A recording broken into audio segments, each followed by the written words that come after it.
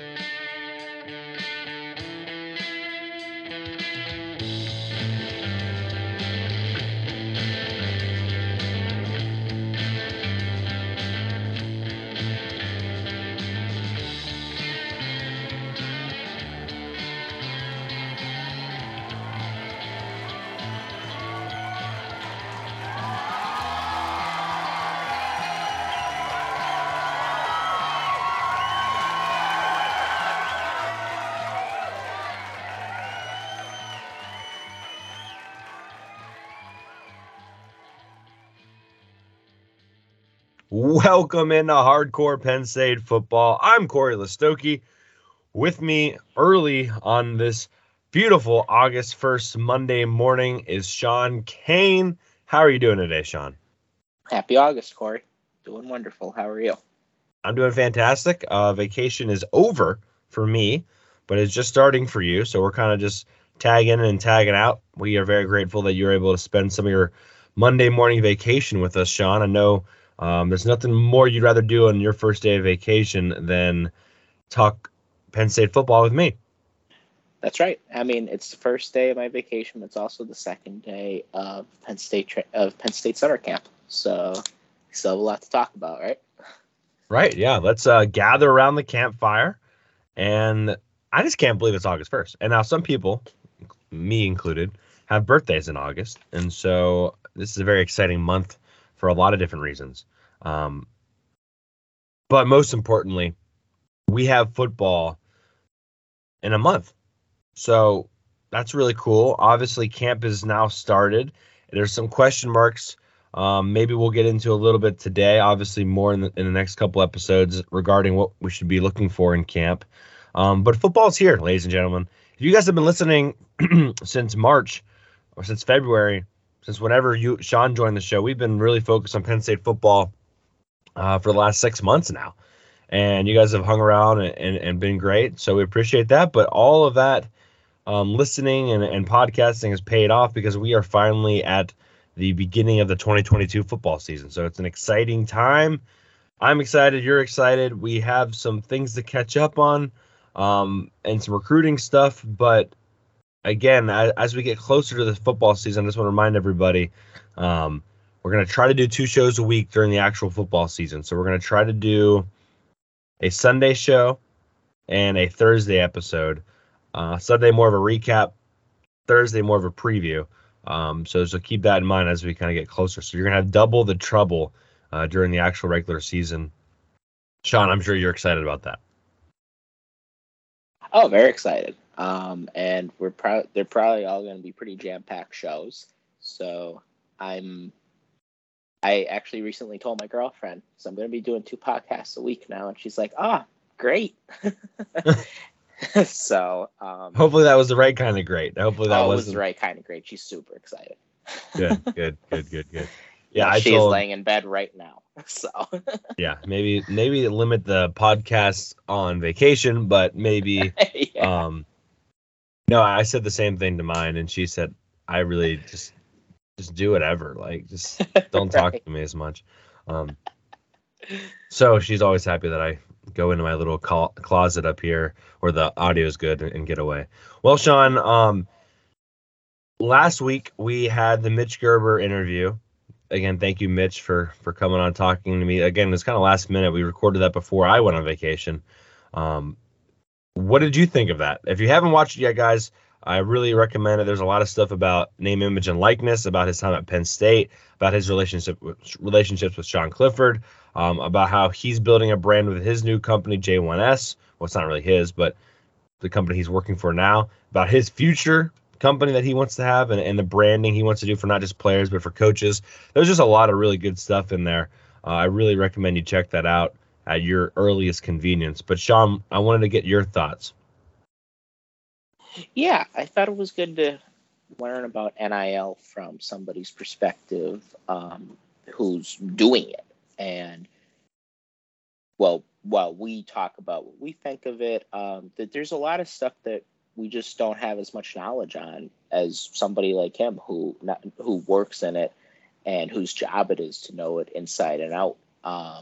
So I thought he had a lot of interesting points. I had no idea he was ever at the University of Florida before he went to before he worked at Penn State, and I figured he'd have good things to say about Penn State, James Franklin, Sean Clifford, because he did always seem, and I know it was his job, but he did always seem really invested in the program. So it was cool that you had him, and I really hope that if people haven't seen it yet, that they check it out. Yeah, I think he summed it up best. There's a lot of cool things in there about conference realignment too, and what his thoughts were on all of it. So, really recommend. He was really easy to talk to, really easy to interview with. So, please check out that interview. Sean, do you want to go bad news or good news on the recruiting trail first? I'm one of those people that always like the bad news first. Okay, well, let's do bad news first. First of all, I am going to admit defeat because we said we put the over under at 5.5 for commits from the last week of June to the end of July. And here we are on August 1st, and we did not get to that 6 commits. I think we ended up at 5, but there's a little asterisk there because we ended up losing Stokes and Yazid Haynes in the month of July. And of course, Haynes now committing to Georgia. So even though we didn't say decommits counted, I feel like having 2 decommits kind of at least should count for one of those. Plus, maybe didn't get all of the guys we were hoping. Trajan Webb we didn't get. Selden we didn't get. Moore we didn't get. So there's a couple guys there that I was thinking Penn State was going to snag that were unable to. That would have gotten me over 6. So, Sean, I'm here to admit defeat. You took the cake on this one. What can I say? It was still a good month for us. Yeah, it fell a little short of expectations, and what could have been. But the good news is, from what I understand, I don't think we're totally out of it for Cam Selden. So maybe look out for that. Maybe look out for us to possibly come back around. But yeah, losing Stokes, losing Haynes now, that hurts. But that happens in recruiting. And you'll have good days, you'll have bad days. We're still I believe I saw the number 8 class in the country. And while we still got to get some commitments to stay in that top 10, I still like where this class is at right now. And there's a lot of good talent coming in. And we're going to continue to amass good talent. Yeah, the only other guy I should have mentioned that I think we should talk about a little bit more, thought maybe there was going to be a commit from offensive tackle Evan Link. That hasn't happened yet. And as of lately, there is a public knowledge crystal ball pick on 24/7 in for Michigan. So that's not really the end of July I wanted to see. I thought maybe this last week Evan Link was going to be committing to Penn State. And like you mentioned, you texted me a couple of days ago, like, it's been really quiet, and that scares me. And Evan Link always kept it pretty close to his chest as far as what his thoughts were.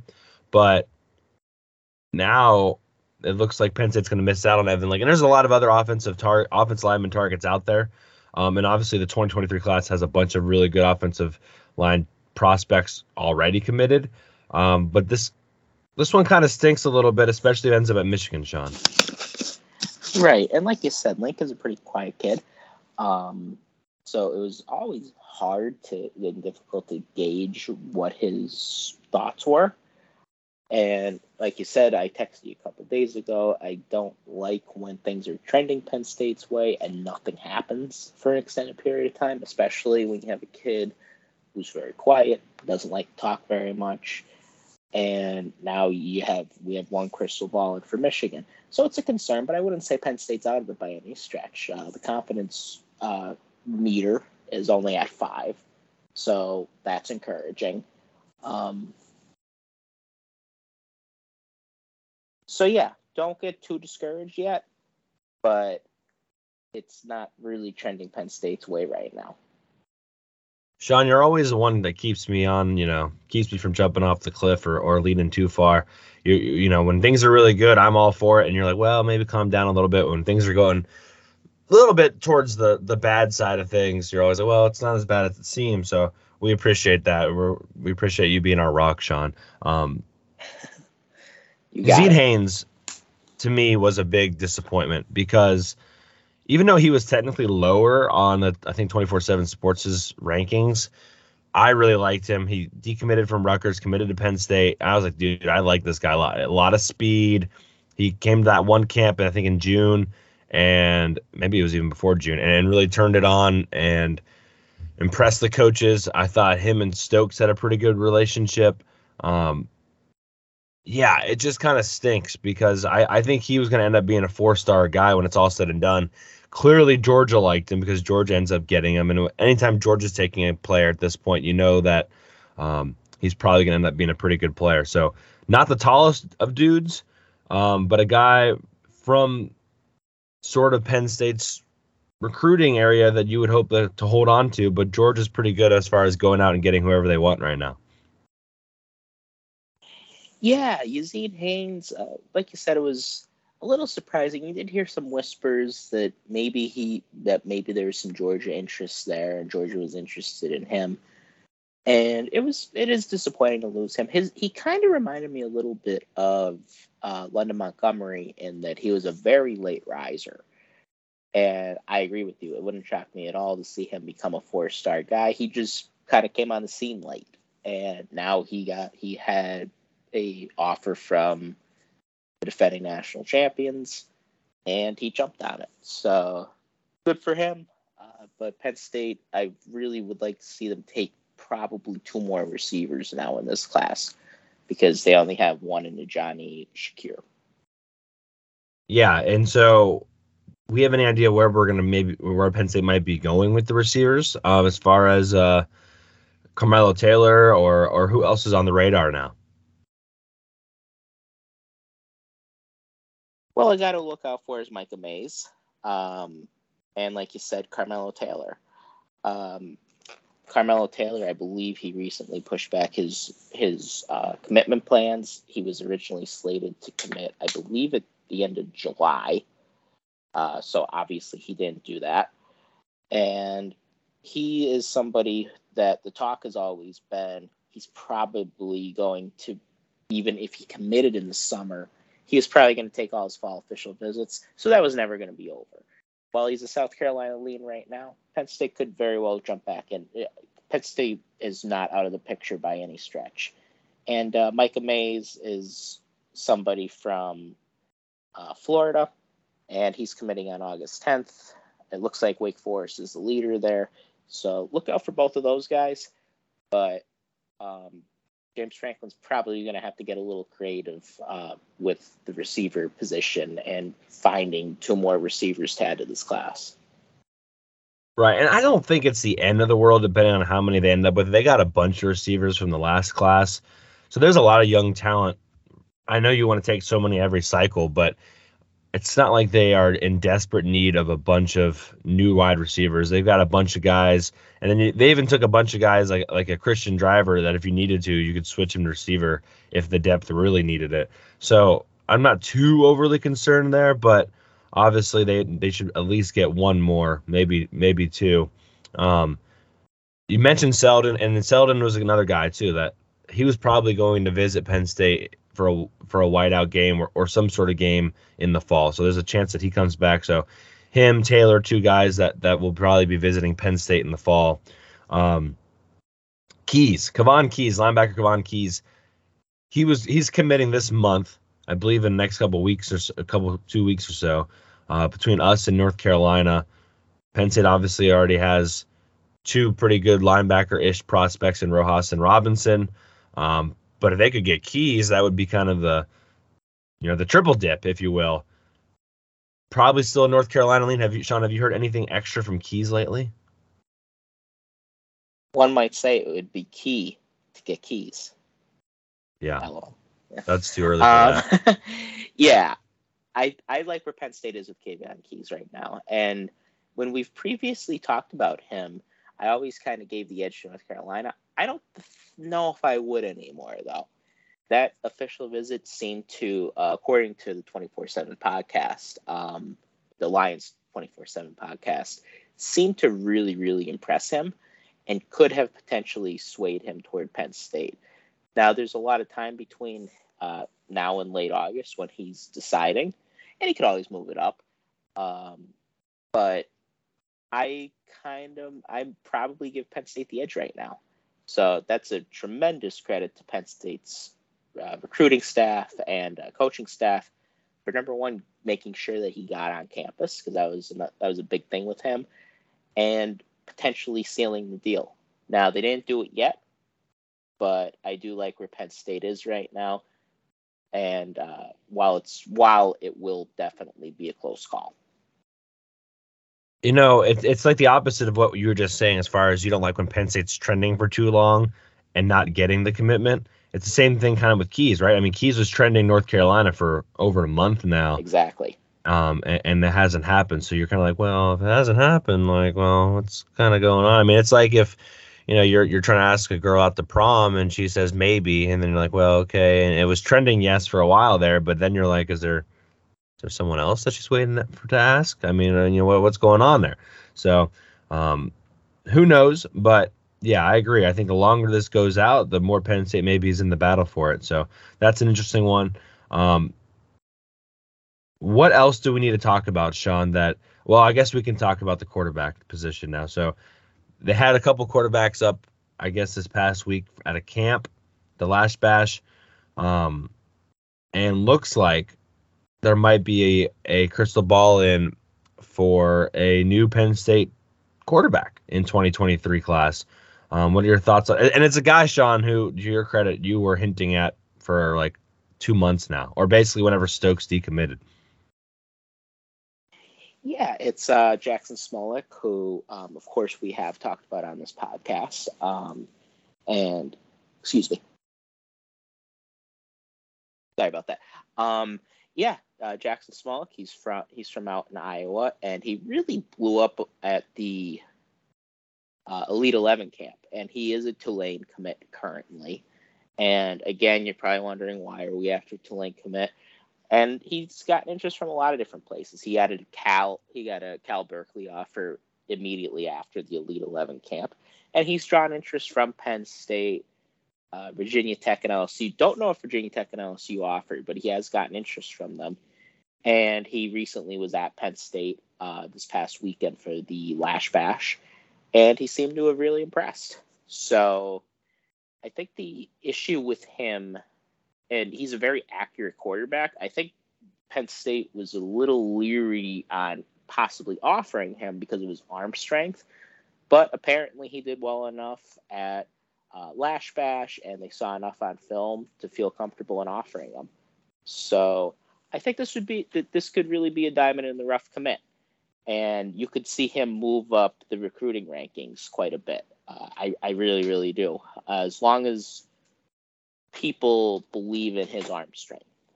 And if his arm strength is good enough, he's definitely accurate enough to be a Big Ten quarterback. And if his arm strength is there, then I think he could be a really solid prospect for Penn State to be bringing in. Yeah, and he was part of the Elite 11 too, and did pretty well there. So if you get you get invited to the Elite 11, you're not a bad quarterback by any stretch of the imagination. Yeah, it doesn't look like he has an LSU offer yet, but yeah, I think this is a guy who, and again, how many times is Penn State ahead of everyone else? Not everyone, obviously. To Tulane's credit, that's hard to say. To Tulane's credit, But usually Penn State is one of the first FBS or Power 5 schools to go after some of these quarterback guys. And that's dating before even Mike Yursich. So they do a good job in finding these quarterbacks before they've really blossomed and before the camp circuits and before they've gone too crazy. Obviously, it's not the exact same case with Smolik, but it was kind of the same case with Stokes. It was obviously the same case with Fields. Or even Aller to a certain degree. I trust the coaching staff as far as, is this guy going to turn out? Now, is there a lot of depth? Yes. Who knows, when or will he ever play at Penn State? But they want to get a quarterback in every cycle because of basically what happened last year. We should just call it the Taekwon effect. You want to have depth just in case, and if they feel like this is the guy, obviously he's not going to be Marcus Stokes, but I think he'll do good enough. And you're not looking for the next, coming of Jesus here. You're just trying to find a guy who, if you needed, he could step up and make some plays for you. And I think that's the case with Mr. Smolik. I think so too, and who knows who's going to do what at the next level.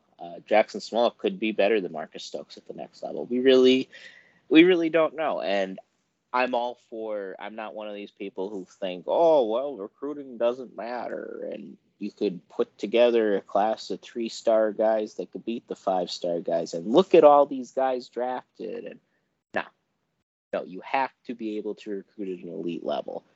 Is Jackson Smolik an elite level prospect? No, but he could end up being a very, very good college quarterback. But it's about getting the elite talent everywhere else and having more 4- and 5-star guys and 3-star guys in the aggregate. So I'd be fine with taking Smolik as long as they're comfortable with his arm strength. I'm totally cool with taking him. And I think he could be. I know he's accurate enough. From what I read, he seems to be decently athletic. So I think that's needed in today's college football world. And I'm also a pretty firm believer that you need to bring in a quarterback every cycle, or you could potentially, especially in today's day and age, or you could potentially see something like what happened against Iowa last year. Yeah, we don't have to talk about that too much. I did think it was interesting. Well, no, I won't talk about that. If you're paying for the 24/7 sports subscription, there's an interesting quote in there, or what he did on his visit, which I thought was interesting, but we'll not share that. Go read the article. Let's move on, Sean. I think that's enough recruiting for right now. Obviously, things are gonna heat up for the next probably 2-3 weeks as far as recruiting is concerned, and then they're gonna probably get a little quieter. So the people that want to commit before their personal high school senior season starts are going to do that in the next 3 weeks or so, and then there's going to be the people that don't want to commit basically until after the season. And maybe there's be some silent commits in there. Maybe somebody will commit, after or what we saw before a home football game. But typically, a lot of the guys want to get it done after or before. So just kind of keep that in mind. Obviously, Keys would be a huge one, and maybe even another offensive line commit. But we'll keep that up. We'll keep our focus on that. Let's move on. We had some fan questions. Again, thank you guys for the fan questions. Again, you guys have been fantastic with your fan questions and everything else lately. If you drop us a 5-star review on Apple Podcasts, we'll read that on the show. But you can find us on Twitter at HardcorePSUFB. And you can submit us a question there. You can submit us a question on Facebook as well. We have 2 today, Sean. The first one, a little bit more. Well, let's do the abstract one first. This is from Stone Manges on Twitter. What is your favorite Penn State jersey? Now, this is pretty broad, so I'm assuming it's okay to go outside of football. I'm going to go first, and I'm going to go with the Penn State hockey gray jerseys. I always liked those. I always liked when they wore those. I thought those were pretty sweet. If you were allowed to choose a non-real jersey, I love the photoshopped black and pink Penn State jerseys, but I don't think that's going to happen anytime soon. Maybe it happens against Minnesota. We made that joke before. But I would go Penn State gray hockey jerseys. Obviously, I think the grays are going to be a pretty common pick here. Sean, where would you go? I actually really like the pink and black basketball uniforms. Just think they're cool. They are the original Penn State colors. I hear from non-Penn State fans a lot.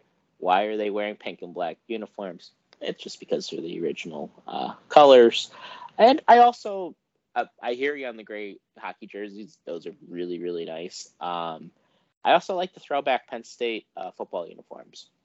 Just think they're cool. I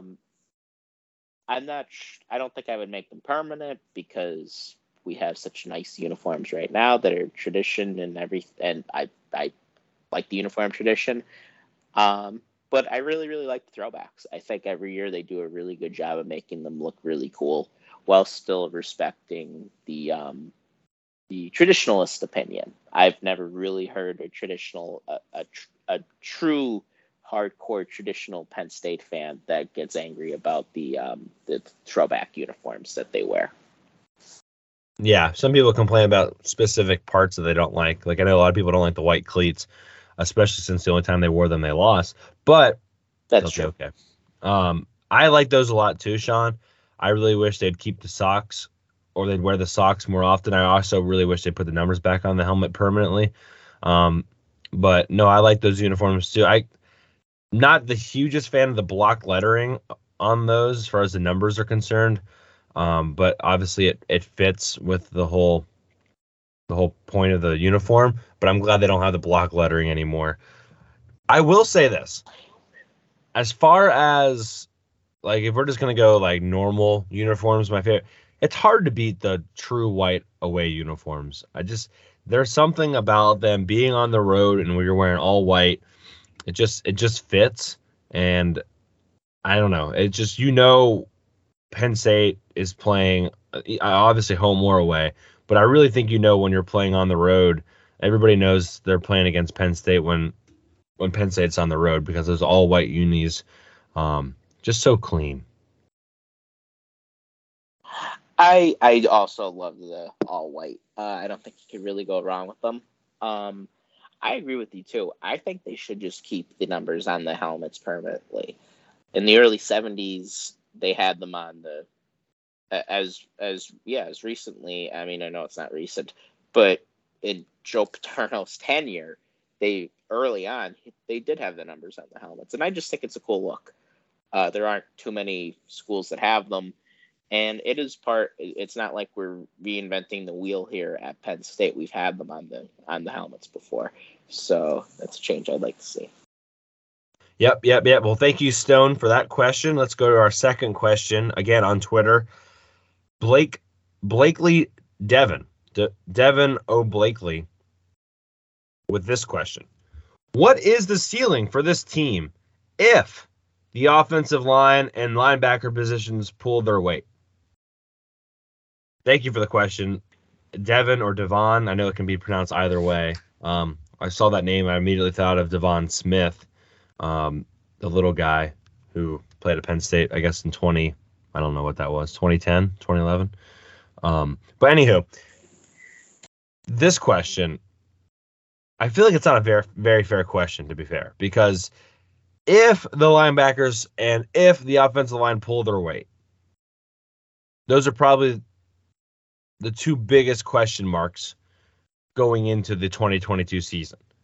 Will the offensive line open up a little bit more holes? Will the linebacker depth be figured out and be at least good enough to cover anything and basically stop the run enough just so that Penn State's awesome secondary can be in some really good opportunistic situations? If you say the biggest two issues are not going to be issues for Penn State, I think you just want me to say it, and I will say it. If those two things are not issues, let's just not say they're amazing. Let's just say they're non-issues. I think, and he said ceiling, correct? Yeah, ceiling. Not the floor, the ceiling. I'm going to give you the floor first. The floor is 10 wins, if that's the case. The ceiling is an appearance in the college football playoff. I mean, that's just the truth to it. Now, you're going to make people are going to be like, whoa, super bias here. Like, you're way. But here, listen to the question. The two biggest concerns for Penn State, offensive line and the linebacker depth. If both of those are non-issues, if they hold their weight, if they pull their weight, where are the issues going to be for Penn State? You could argue maybe running back on offense, and you could maybe argue defensive line depth because there's not some unproven guys there. But Sean, I think you agree, like the defensive line is probably going to be okay. And if Jonathan Sutherland all of a sudden shocks the world and is an amazing outside linebacker, which by the way, neither of us think that's going to be the case. But if someone else steps up, even an Abdul Carter or someone else, and Kobe King or Tyler Ellison in the middle is really good, and Curtis Jacobs has an All-American type season, the defense is going to be good. Defense is going to be maybe not as good as last year, but maybe just as good, or maybe just a smidgen less. And the offense has to be better than last year based off of the offensive line pulling their weight. They were already pretty close to winning 10 games last year. I think the floor is 10. You get a couple lucky bounces your way because that's sometimes what it takes to win the Big Ten. The playoff appearances is a ceiling. I don't necessarily, Devon, think that's going to be the case. I would just like to remind everybody that in 2016, even without linebacker depth, they were able to win the Big Ten championship. But you can see what happens when you don't have linebacker depth if you go back and watch the Michigan game in 2016.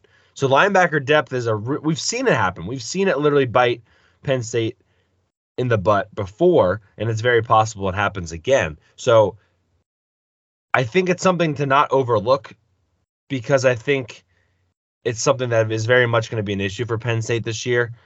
But if those things magically weren't issues, I think you got to say the floor is 10, the ceiling is a playoff appearance. Sean, I'll let you get your 2 cents in. So, the ceiling. I think the floor would be 9 to 10 wins. The ceiling would probably be, and I think I think Penn State fans could be afraid to say it, but it probably would be the college football playoff. Would probably be 11 wins or possibly 12. It's hard to go undefeated in today's day and age. Probably 11 to 12 wins. And that would all depend on a few things. So that's my answer for the ceiling. Let me talk about what's realistic, what I really think would happen. And I got to say, I am skeptical to believe Sean Clifford could be good enough. And even some of the playmaking on the outside and at running back is good enough to make the college football playoffs. I think the defense could be good enough. But you need those playmakers. You need those guys to be able to answer the bell when the time is needed and make a big play for you. And I'm not sure if we have enough of that. And I'm not sure if Sean Clifford could be good enough to make the college football playoffs. And I'm just being honest. It's not supposed to be a diss at Cliff or anything. It's just reality. He has a tendency to have turnovers in big spots. And I just wonder if he could get it done at that level and get it done to get us there. And you brought up 2016, and Trace was the quarterback. And 2017, Trace was the quarterback. And Pete's never made the playoffs, but you always felt like he could get it done. Always. And I don't know if I have that same confidence with Clifford. And like I said, it's not supposed to be a diss at him. I think we would be able to win a lot of games and potentially make the playoffs because he might be good. He might make enough plays to get us there. But I also just wonder if he could get us to that spot. I think realistic would be 10 wins. And a bowl game, maybe win the Rose Bowl, and we get to 11-2. So ceiling playoffs, realistic expectations, probably 10. Yeah. we're going to save, I don't know what week we're going to do it, Sean, because I would like to preview Purdue and be focused on Purdue mostly for the week. I guess it would be the 28th leading up to that first game on the Thursday night. So maybe the 21st we come back with kind of like our true season preview and predictions and whatnot. So that would be 1, 2, 3 weeks from now. So I don't want to go too much into what you're talking about as far as what will realistically happen. But I think it's a good question because basically, if everything's rainbows and lollipops and sunshine everywhere, maybe this team can be really good. And I think that's the funny thing about this team. And you could argue that was the same case in 2016. Nobody knew in 2016 how good they were going to be. I mean, there's a lot of question marks around Trace McSorley at this point, heading into the 2016 season, especially after the Pitt game. And if Trace McSorley was really going to be the guy. You could argue that Sean Clifford has a better resume up to this point than Trace McSorley had going into 2016. Obviously, he's played a lot more. But, I mean, you think about he has won some big games. I think about that Michigan game in 2019. I think about the game out in Iowa he won. I think about the Cotton Bowl. There's been some games he has put together and won and played well in. Even go back to the Ohio State game, Sean. He played really well. He had that one bad interception, and he obviously got sacked and had that fumble. But really, as far as not being 100%, I thought Sean Clifford played pretty admirably against Ohio State on the road with no sort of running game. So the biggest thing to me, Sean, about Sean Clifford, I know I'm saying a lot of Sean's here.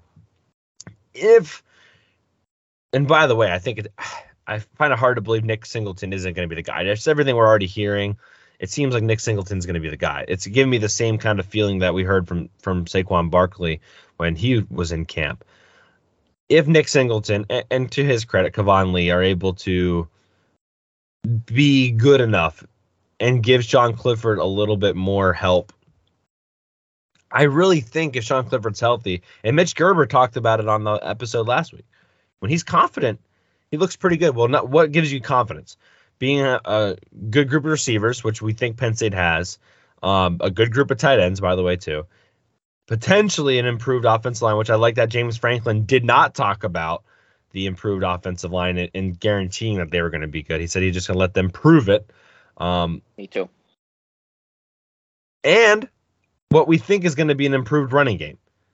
And everyone's talking about Singleton and Lee. I also want to just throw out Katron Allen because besides Devin Ford, there's another Devin.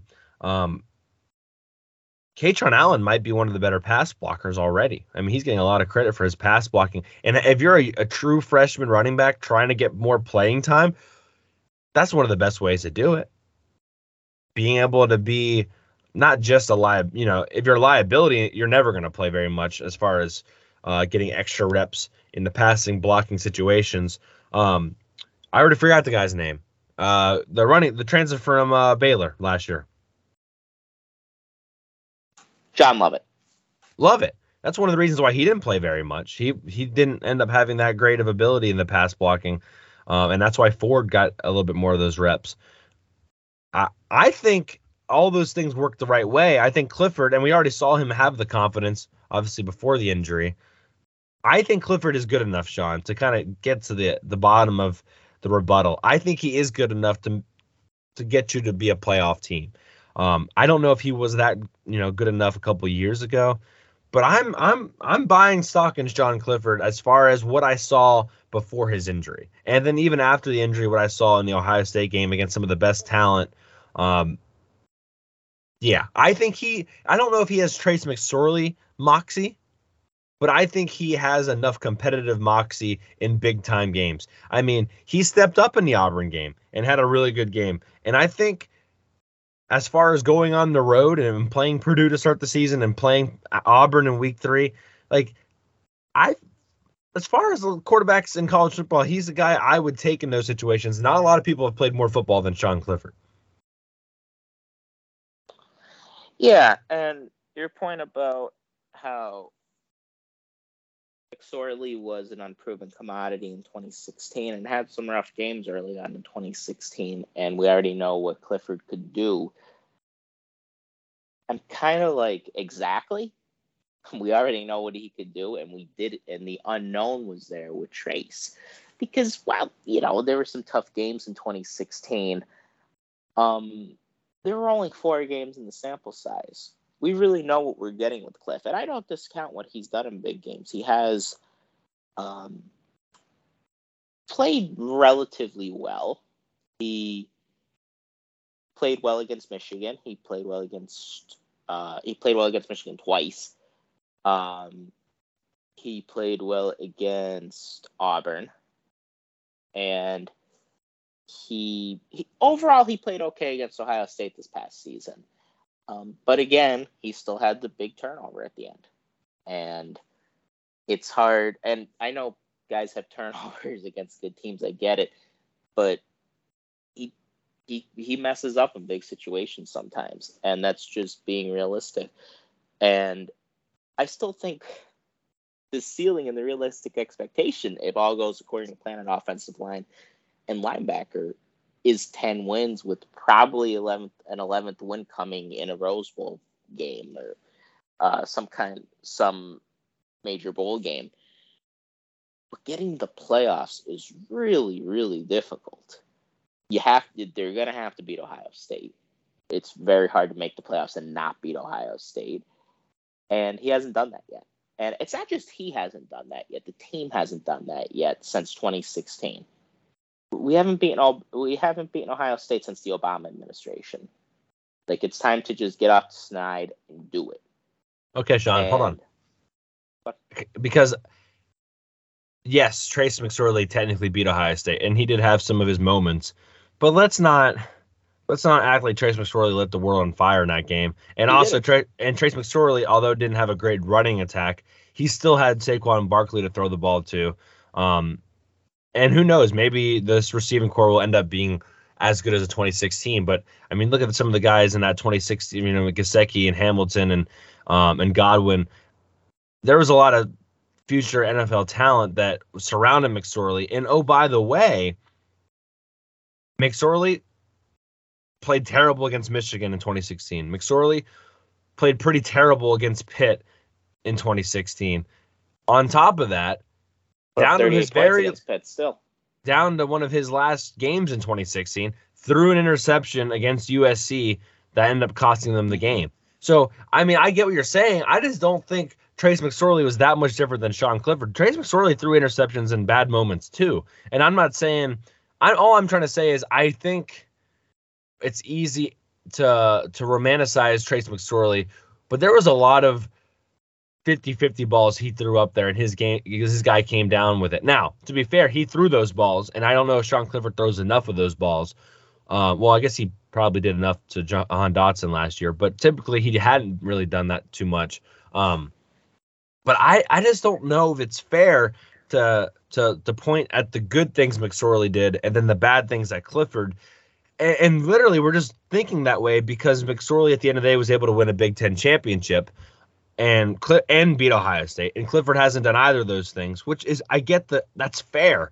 But I also think McSorley, when it's all said and done, has had more help than what Clifford's had all the way around, from the offensive line to the receivers to having one of the best running backs of all time in your backfield to having a not necessarily a really good defense, but a good enough defense in 2016 and 2017. I just don't know if it's fair, Sean. Well, last year's defense, in my opinion, was better than 2016 and 2017. Yes. I would agree with that. And yes, he had Saquon. Totally fair. Nobody's had Saquon at Penn State outside. Hack at him. But nobody has had an elite level Saquon like Trace did. The receiving core, I think, was also better in 2016, 2017. But Trace just made things happen. And do we think, after falling behind 28-7 in the Big Ten championship game, would you rather have Sean Clifford or would you rather have Trace McSorley? I'd rather have Trace McSorley. And it's not particularly close. And I really didn't want to turn this into a Trace versus Clifford type thing, because it's just the aggregate and finding a way to finally beat Ohio State. We lost twice with Trace McSorley to Ohio State in 2017, 2018. We played better in 2017, 2018 than we did in 2016, and we lost both the games. 2019, I don't blame on Clifford at all. He got hurt, and we weren't as good. 2020, we weren't as good. And last year, yeah, I agree with you. He played okay, but he still had the bad interception at the end. And it's not to say everything's on Cliff. It's not all on Cliff. If John Lovett doesn't run out of bounds last year and come back in, we might have won the game. We came very close. That was a very winnable game. The defense did everything they had to do to win, but they fell short. And also, just saying, James Franklin's got to be better in a lot of these games to get us to the playoffs as well. He's never been there, and he's got to find a way to do it. I'm not taking the bait, Sean. I'm not taking the bait. I'm not going down the James Franklin conversation. We had 2 episodes. Deep dive into Franklin's tenure so far and what we expect. If you haven't listened to those, go back a couple months and listen to those. I'm not taking the bait today. We have other things we need to talk about. We can talk about that later. I'm not talking about that today, damn it. I know you tried to hook me. You tried to lip hook me. You almost got me. Almost got you. Sean, speaking of Ohio State, we got to preview Ohio State still. Also, I wanted to get your quick kind of just notes on what you're looking for as far as camp, or what battles you're most interested in. Do you want to do the Ohio State preview first, or do you want to do the what battles or what things to keep an eye on as summer camp starts? Let's do camp first. Okay. Let's do camp. Well, I'll start with the biggest battle for me, and what's the one I'm most interested in, and that does come. It's not even necessarily a battle, but the linebacking depth as a whole. Like, where is it all going to come from? Who is it going to be?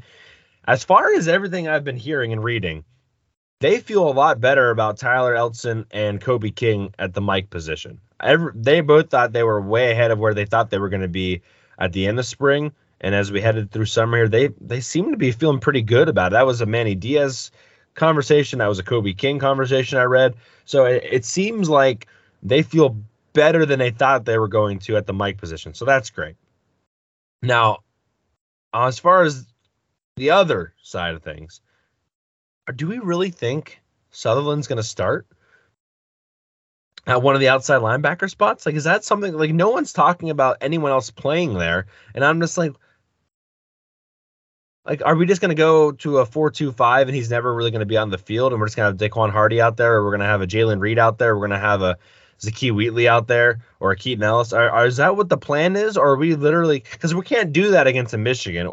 Like, we're going to have 3 linebackers on the field. And that third linebacker is Jonathan Sutherland. I don't feel very good about it still, Sean. So I'm more curious, not necessarily in the battle between Kobe King and Tyler Elson, although I am. Is Charlie Katcher going to step up? I mean, what is going on at that other spot?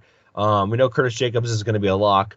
But, like, what is the plan there? Because I can't, after seeing the blue and white game, and maybe we're too harsh on the guy, because he is a team captain and he's very valuable in the locker room, but he should not be starting, unless things have really changed. He should not be starting at any linebacker spot for the Penn State Indy Lions heading into the season. So that's to me the biggest thing, because Devin hit the question right on the head. If they pull their weight, well, if they're going to pull their weight, then either Sutherland's going to have to step up, or someone else is going to.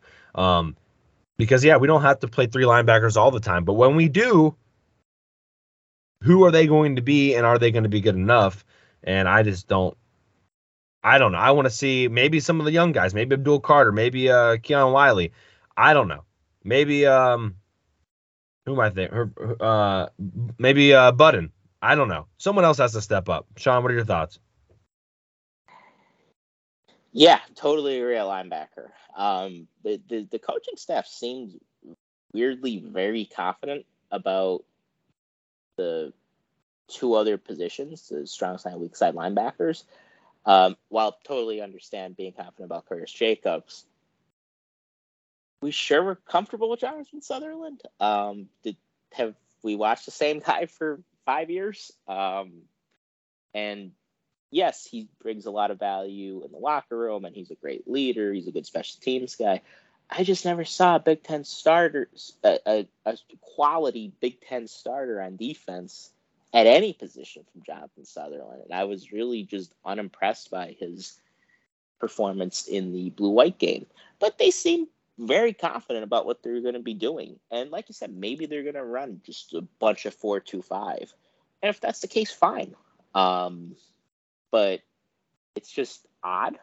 And as far as the Mike linebacker spot goes, I really like what I'm hearing about Kobe King. He gives me a lot of Jason Kabinda vibes. He's hosted a lot of guys on their recruiting visits. He either hosted Rojas or Robinson on their visit. And he gives me those good leader, good player, maybe not the most talented player in the world, but he's just always in the right spot, smart kid. And I really, really like him. And I've heard a lot of good things about Tyler Elston. I believe he was injured through part of spring camp, but when he was available, he seemed to do pretty well. So that's one to look out for. I would probably give Kobe King the edge based off what I know.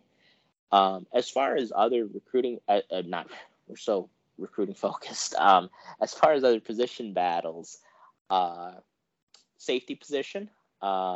We already know Jair Brown has one of the safety spots locked up, but Jalen Reed, Sakee Wheatley, would like to see what comes out there, and running back. And I think they're going to do a lot of running back by committee, probably throughout the whole course of the year, to try to keep everybody happy. But you wonder who's going to be the guy taking the lion's share, no pun intended, of the carries late in games when you need a yard or two. Who's going to be taking those carries? Is it going to be Singleton? Is it going to be Lee? Is it going to be Devin Ford?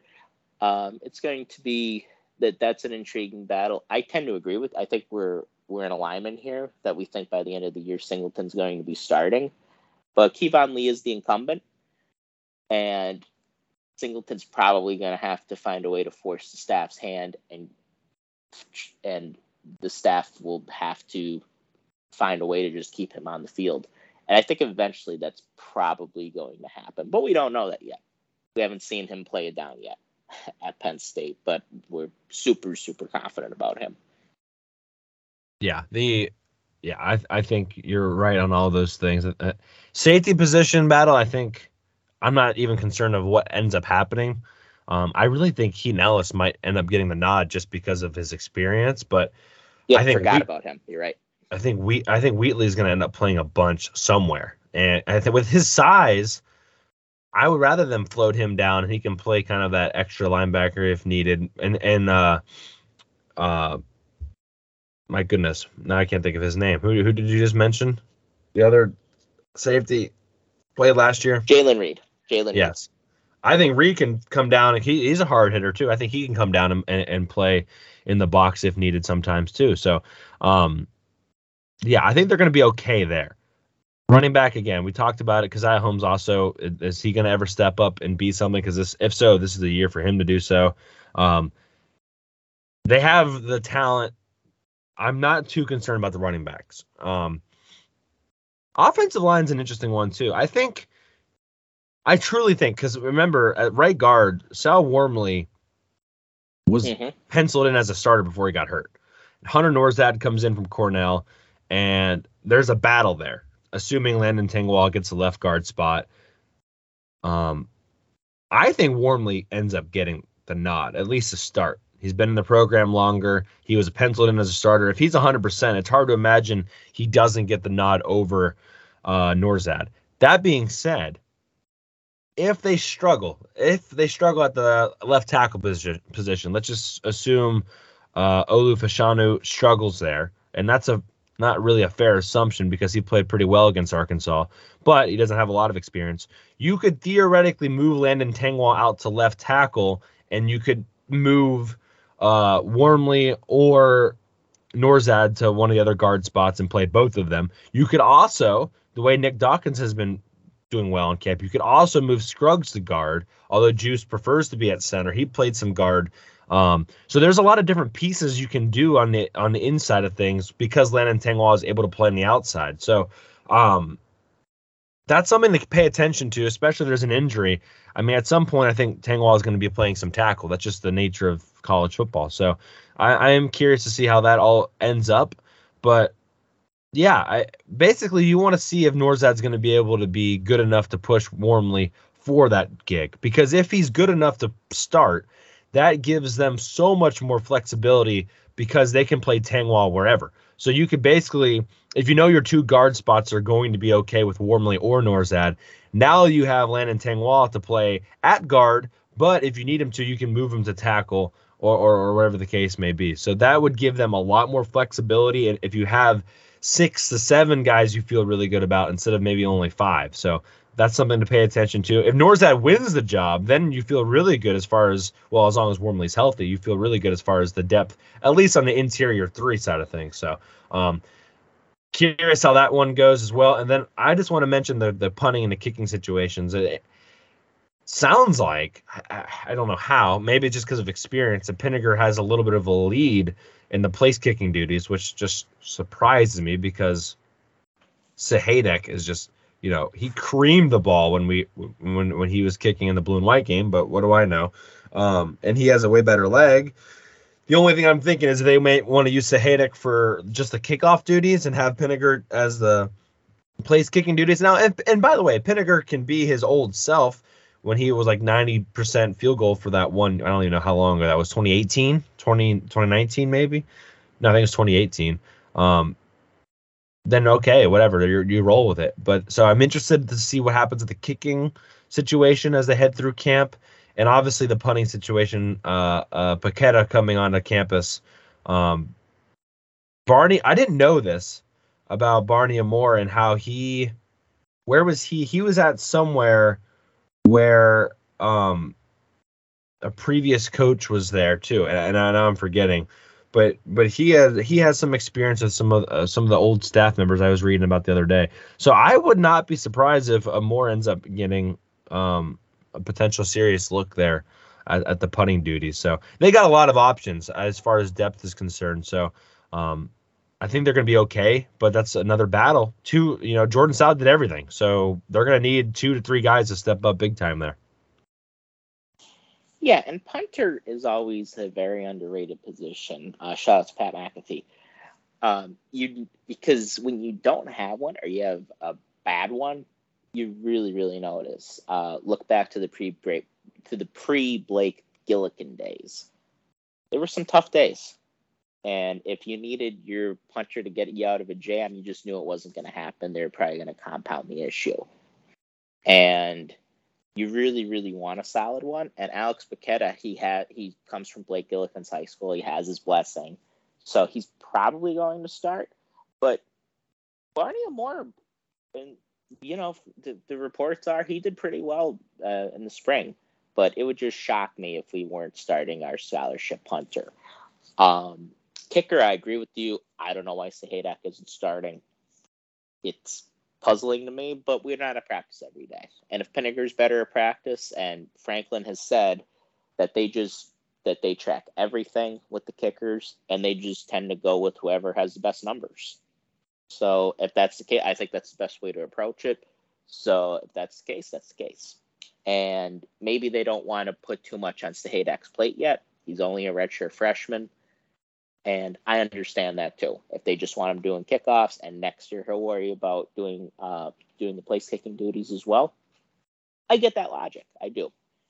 The guard spot, I agree with you. It's going to be probably the most competitive spot on the line.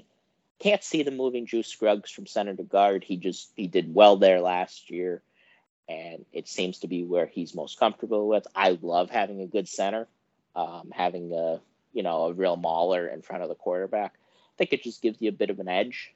The guy that doesn't get talked about a lot, and I really don't know why this hasn't happened. So Caden Wallace was recruited as a guard, and it's kind of a running joke on message boards that we have so many guards and not nearly enough tackles, and it's kind of true.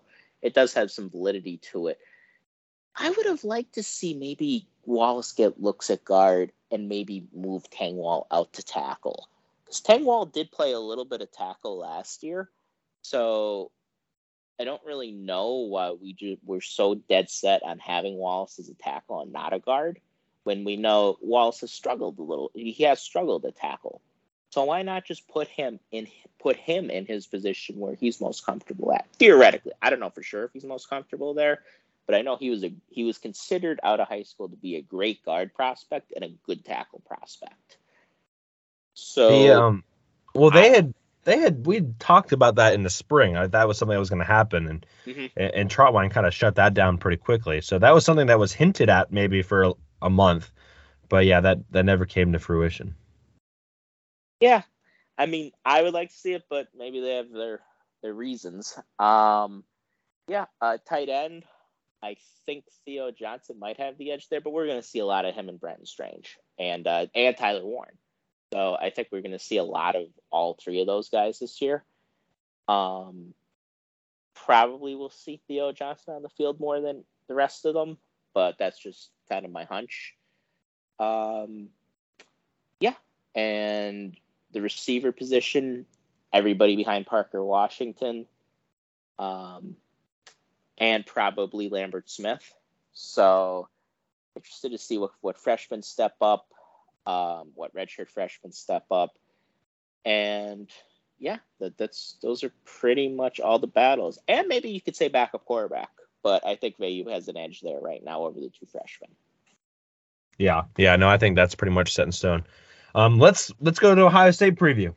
For people that don't know, obviously on YouTube we are previewing all these teams. We just put Minnesota up this morning, so we're a little bit behind, but we're catching up. Ohio State will probably come out next 2 days or so. So make sure to subscribe on YouTube. I think we just hit 300 subscribers on YouTube, so we appreciate that. I think we're like averaging like 60 something a month on new subs. So thank you guys for going over there and subscribing. Ohio State, really good at football, if people didn't realize. Probably the biggest thing to note about Ohio State, Sean, Jim Knowles coming from Oklahoma State to be the new defensive coordinator. Ohio State gave up a lot of yards on the ground in like 4 of their games. They gave up 200 yards on the ground in 4 games. Minnesota, which it probably would have been more if Mo Ibrahim didn't get hurt. Oregon, which obviously they lost. Michigan, which obviously they lost. And Utah, which they almost lost. So I don't know if they've ever had 4 games where they gave up 200-plus yards on the ground. But that obviously didn't sit well with Ryan Day. They actually played pretty well defensively in the middle of their schedule. But obviously you lose to Michigan and the way they lost to Michigan, and all things are kind of on the table there. So Jim Knowles comes in.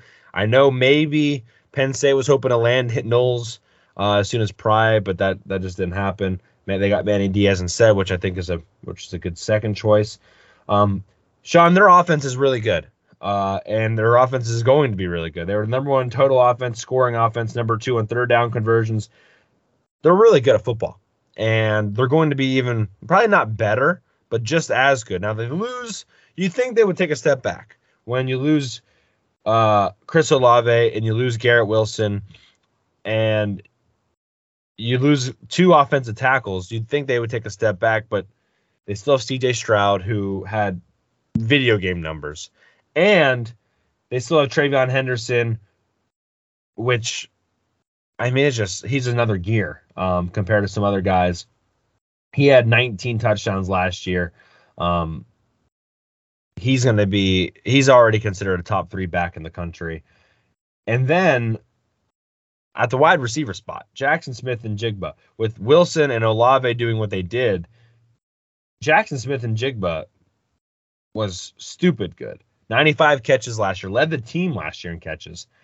Again, with those 2 guys being first-round picks, it's amazing that he did that. Had 300 yards and 3 touchdowns against Utah in the Rose Bowl. So, and that was without Wilson and Olave playing. So that just kind of goes to show you that they're going to be okay there. Smith and Jigba had a pretty good game against Penn State. He had that one play where he caught that ball, broke someone's tackle, and if it wasn't for Brandon Smith's freakish athletic speed, he probably would have scored. So, but that ended up setting up a pretty big play for them.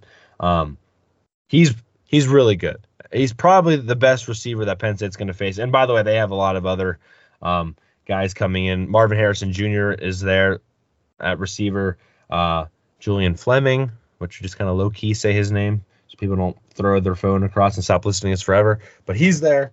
They're going to be okay at the wide receiver spot. Again, they lost 2 offensive tackles, which you think, oh, no, that's not good. But they got 2 new guys coming in that are going to be just fine. Paris Johnson, senior, junior. He played a little bit last year. He's going to be fine there. I will talk a little bit about the defense, Sean, and then I'll let you talk, and then I'll talk about the only thing I'm concerned with, which isn't very much.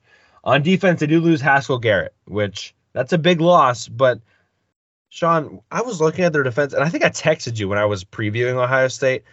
The amount of talent they have on the defensive line, and you credit Larry Johnson Sr. or whatever, it's stupid good. I mean, here are just like a couple names for you. Defensive end Jack Sawyer. Defensive end JT Tuimoloau, what you get it. Defensive end Zach Harrison, who was at one point maybe a Penn State target. Defensive end Javonte Jean-Baptiste. Defensive tackle Taron Vincent. I mean, they got names for names in the defensive line spot. We're just talking about Penn State's offensive line. This defensive line maybe underachieved a little bit last year because there wasn't this huge big name guy. Well, they've got a bunch of guys that can get after it and are supposed to be really good. And I think everyone's kind of pointing to Zach Harrison to blossom because he hasn't really yet. I think he's going to be the dude. Tommy Eckenberg, 64 tackles last year. He's back. But, Sean, the scariest part, you think the defensive line's scary. Their secondary is just stupid. I mean, it's just really not fair. So you got Denzel Burke, who had 12 pass breakups last year. You have Cameron Brown, who had 7 pass breakups last year. Ronnie Hickman is back. 98 tackles, led the team last year. Josh Proctor is back. He had an injury for some part of 2021, but he's back. And if that wasn't enough, they bring in Tanner McAllister, who transferred from Oklahoma State, went with Knowles to Ohio State, and he played really well. He's going to play in the nickel for Ohio State this year, but he was an all-star safety for the Cowboys last year. So, like, they have so much depth on the defensive backfield. It's absurd. So, if people are wondering if the Ohio State defense is going to be better than they were last year, I think the answer is unequivocally yes. With that basic kind of outline, Sean, I'll let you take it from here. Yeah, they sound okay. Yeah, they're really good. They're really good, guys. They're going to be really good again, and that's Ohio State. Did want to issue a retraction from 2 weeks ago. Rashad Bateman did play in the 2020 season for Minnesota. Just want to say that out of the gate before I start my preview. So C.J. Stroud comes back. C.J. Stroud was very, very good for Ohio State last year, and he's going to be really good for them again this year. That's just what he does. That's what Ohio State quarterbacks do. They always have good quarterbacks, and it starts at the quarterback spot. And he has a great play caller there in Ryan Day. Running back Travion Henderson, he was unbelievable last year as a freshman. He's going to be really good again. Really, really special prospect, really special player. Probably their best running back since Zeke Elliott, and that's pretty high praise because Zeke was a monster in college football, and they've had good running backs since then. Jackson Smith and Jigba, like Corey said, he lit up Utah last year. Played really, really good in every game. And, during the season, me and one of our mutual friends, we were like, is Smith and Jigba better than Wilson and Olave? And then we would go back and forth on it, but we were like, well, Wilson and Olave are there, and that's going to make you look better. And then we watched the Rose Bowl, and then you really thought, wow, he might be better. He might just be better than both of them, just in general. Marvin Harrison Jr. I've seen him all over Twitter this offseason. He makes he makes stupid good catches. Like it's crazy some of the catches he makes. You see a lot of his father in him. Julian Fleming. I mean, let's not. I'm going to be like Corey. Let's not touch on that too much. He's back. Interesting to see what he'll be able to contribute this year, if anything. The offensive line, like I said, they do lose some guys to the NFL draft. They were pretty good. They were good last year too. Maybe not one of their best offensive lines that they've had, but they're always good in the trenches, and it begins with the tip of the spear. So, and to have a really good running back like Travion Henderson, usually you need to be able to protect to open up those holes. And they were able to play really well last year, I thought, throughout the Big Ten, except that Michigan game. But overall, I was pretty impressed by their offensive line last year. And I agree with you. Defense, they're going to be better. Jim Knowles is one of the best defensive minds in college football. And he's sort of known for preaching fundamentals and preaching good tackling techniques, being opportunistic and getting turnovers. And it felt like Ohio State the last 2 years really has been sort of lacking fundamentals. They would miss open field tackles. They would let they weren't even good up front against the run. And you went through all that talent. They shouldn't be having teams run for over 200. You shouldn't have anybody running over 200 yards on them. It just shouldn't happen.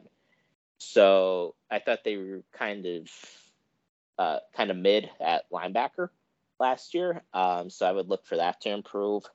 Their defensive line, I mean, the names speak for themselves.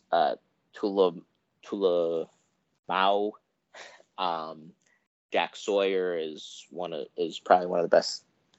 Is one of the best players in the best defensive lineman in the Big Ten. And Zach Harrison, who Penn State fans are probably familiar with from the recruiting trail. And their secondary is always good. You went through the names. They're going to be a problem. It's always an athletic defense. And they're going to get after you. So they're going to be a challenge. Good news is we get them at home.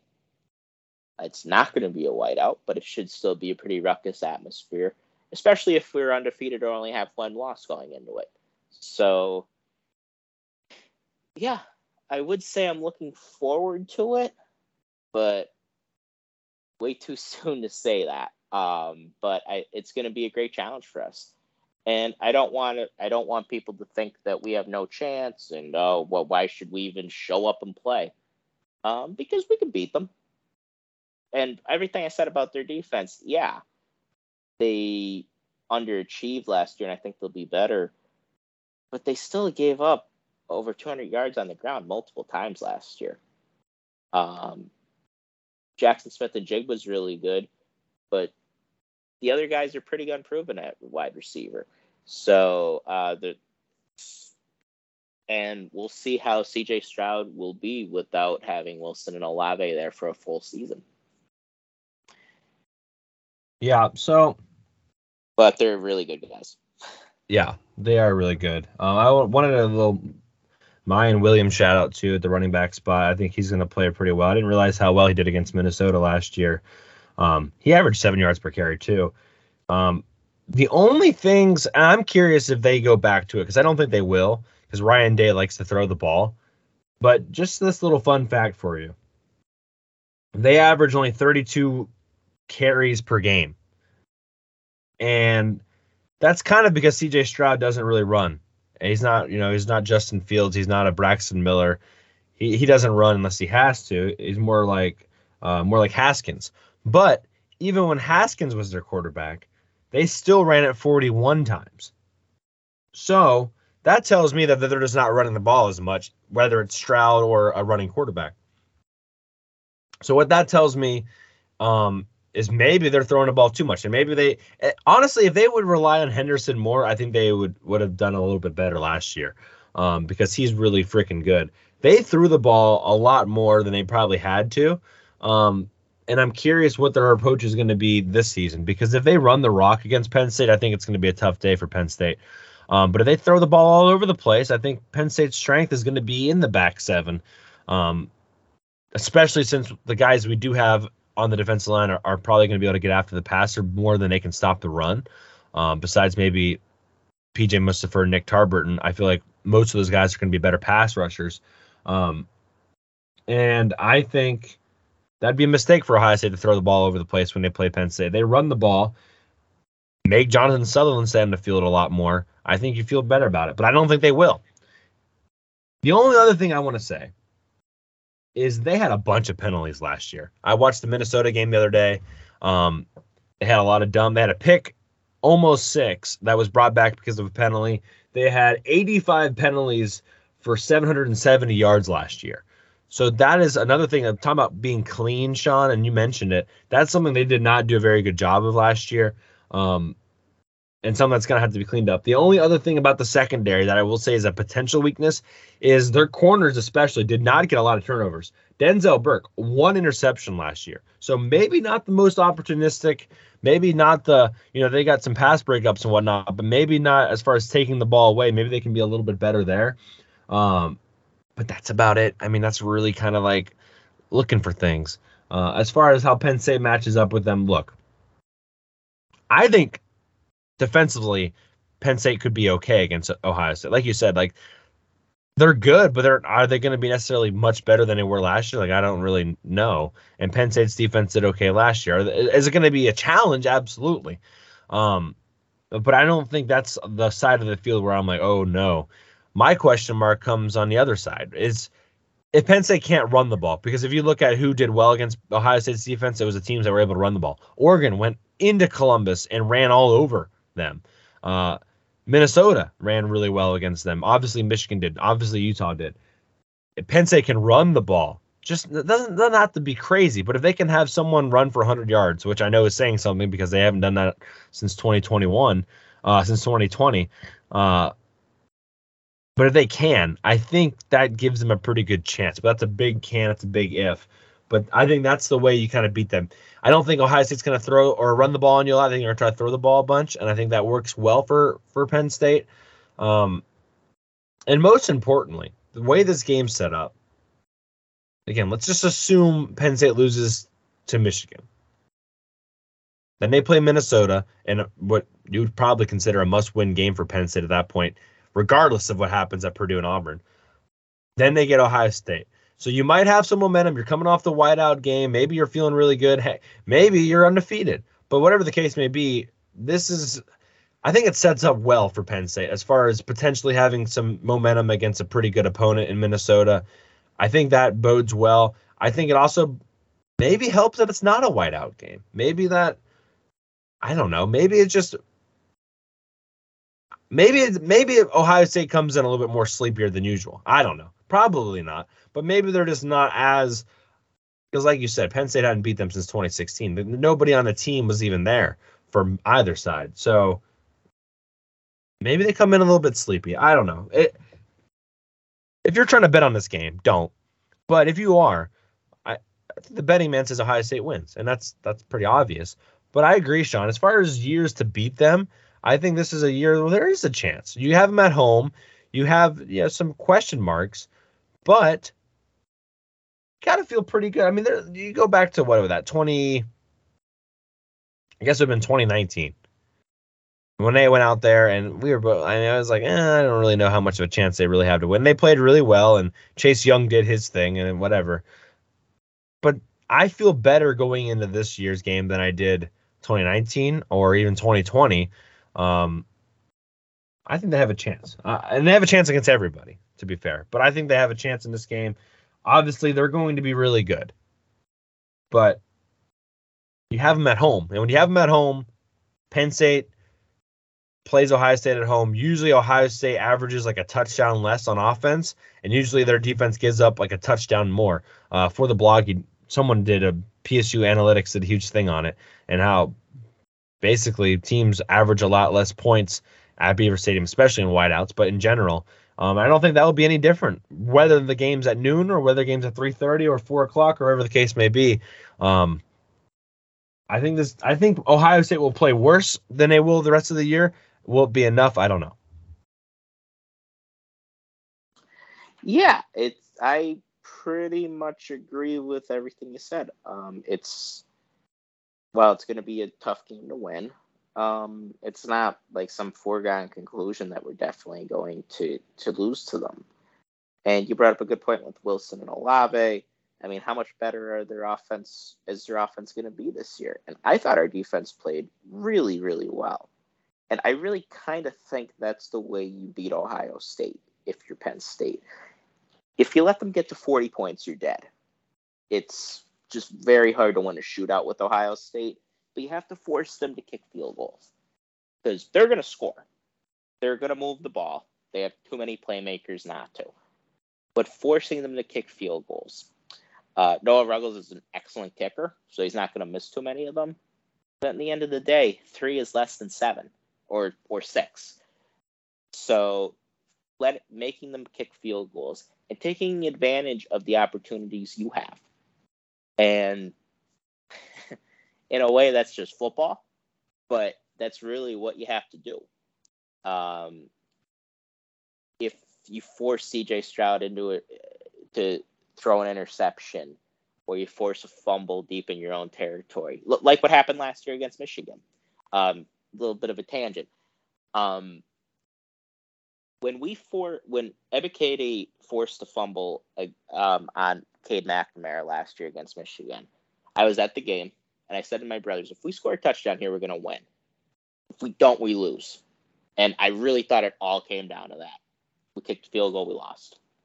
So making those plays, getting into the end zone, not kicking field goals, but us scoring touchdowns when we have those opportunities, that's going to make a difference.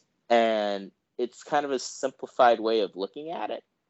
But really, I think that's what these types of games come down to, especially when you're a team that doesn't have as much talent. And Penn State just doesn't have as much talent as Ohio State. That's not the end of the world. Utah had Ohio State beat last year. They should have won the game, but they blew it late. So we could definitely do it. And I love that we're at home. But I would still, just based on history, based on what has happened, and based on the teams, I would give Ohio State the edge to win this one. Right. And that's where Penn State wants to be, right? I mean, that's where Penn State wants to get to. And the fact is, they're probably not going to ever be the same, monopoly that Ohio State has right now. It's just not probably going to happen just based off of where Ohio State is location-wise in Columbus. And, it's just probably not going to be the case. But they can get closer. And at some point, you have to prove you can beat Ohio State again. And I think the 2016 has kind of worn off, and they've played well against them a couple times. But I think you have to win this year, or you have to win next year, and you got them at home this year. So you better have a pretty good excuse for why you didn't win if you're unable to get the win. But I think this Ohio State preview, it always comes back to like where Penn State wants to be, and I'm no shame admitting that. I mean, that's just the case. They have the better team overall. And maybe it's just because they have a better quarterback consistently, but they have got better guys on the offensive line. They got better guys on the defensive line. And, majority of the time, you just want that, right? Usually that's going to give you the bigger advantage, a better quarterback and better in the trenches. But crazier things have happened. And like I said, it really depends, Sean, on where the season is at this point, right? I mean, if Penn State loses to Purdue and they lose to Auburn, they lose to Michigan, there are 3 losses going into this game. Like, I don't know. Maybe that's better, actually, to play Ohio State. But if they beat, 2 of the 3 of those wins or those teams, and they're going in with just 1 loss and just off of a Minnesota primetime game, like, all of a sudden, maybe they control their own destiny a little bit, especially if the 1 loss is to Purdue or to Auburn and they somehow beat Michigan. So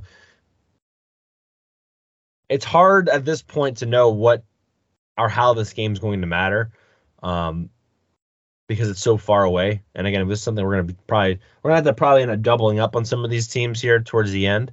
But Sean, I just have a feeling that, and Sean Clifford is one of the guys that's like, I want to beat Ohio State. Well, you only get so many chances, and Sean Clifford's got a couple extra chances, and this is his last chance. So I guess we'll see, right? I don't know.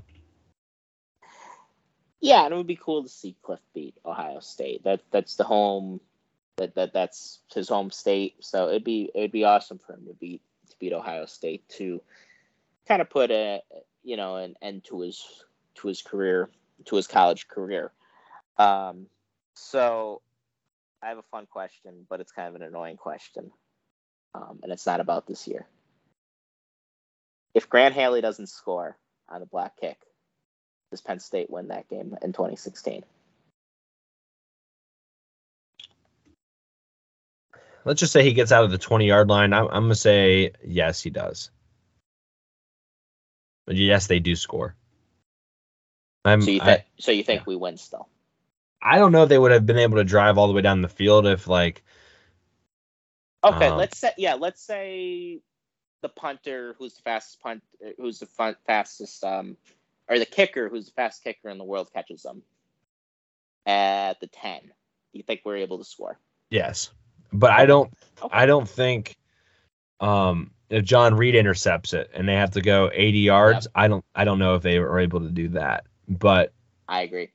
I think from the 10 or something like that they would be able to. But again, that was credit to their defense and keeping them in that game. And really, I mean, you go back and watch the Penn State Ohio State game from last year. Sean Clifford was on it, and the offense was vibing. And even though he wasn't 100% healthy, if they could just got a little bit more help in the running game where Sean Clifford wasn't having to do everything, like that might be in that scoop and score right before the half.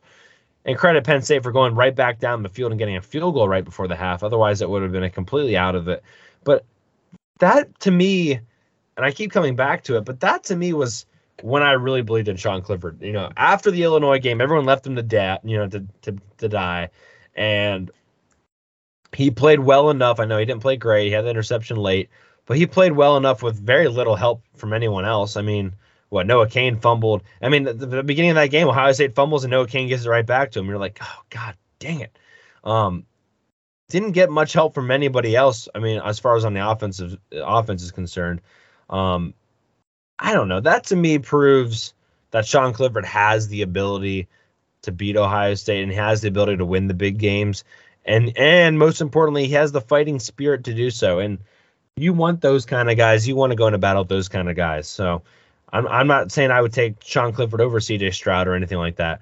But I really do believe, and maybe I'm just optimistic and I want the good story to end well for Sean Clifford, but I do believe Sean Clifford has what it takes to beat Ohio State, and he has what it takes to take that next step. And I think we saw some of that before his injury, and then we saw his at least competitive spirit in that Ohio State game when he wasn't even 100%. So is that going to be enough on its own? No. He's going to need some help. But so did Trace McSorley. So did anyone else that's ever beat Ohio State. And typically, when Penn State did beat Ohio State, it wasn't because of the quarterback. So, I mean, think about the last time Penn State, or all the times Penn State's beat Ohio State.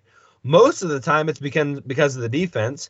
And, I mean, you could probably go back to 1994 was the last time where it was like literally just because of the offense. And Ohio State wasn't very good. But, I mean, think about all the other times, maybe I guess in 2005, but most of the time it's always been because of the defense. Sometimes our quarterbacks get hurt and someone else comes in and finishes the job to get, to win the game. So it's hard for me to be like, oh, it's going to be, all on Sean Clifford. I really think it's going to be especially because we talked about this Ohio State defense, can Lee or Singleton or Allen or somebody run the rock enough to keep the defense honest? Because you go back and watch that Minnesota game early in the 2021 season, their linebackers were going so downhill. If Penn State can get that again, I mean, they're going to be so many holes open for Sean Clifford, and that sets up big things. And I think that's what Sean Clifford needs to beat a lot of good teams, but especially Ohio State.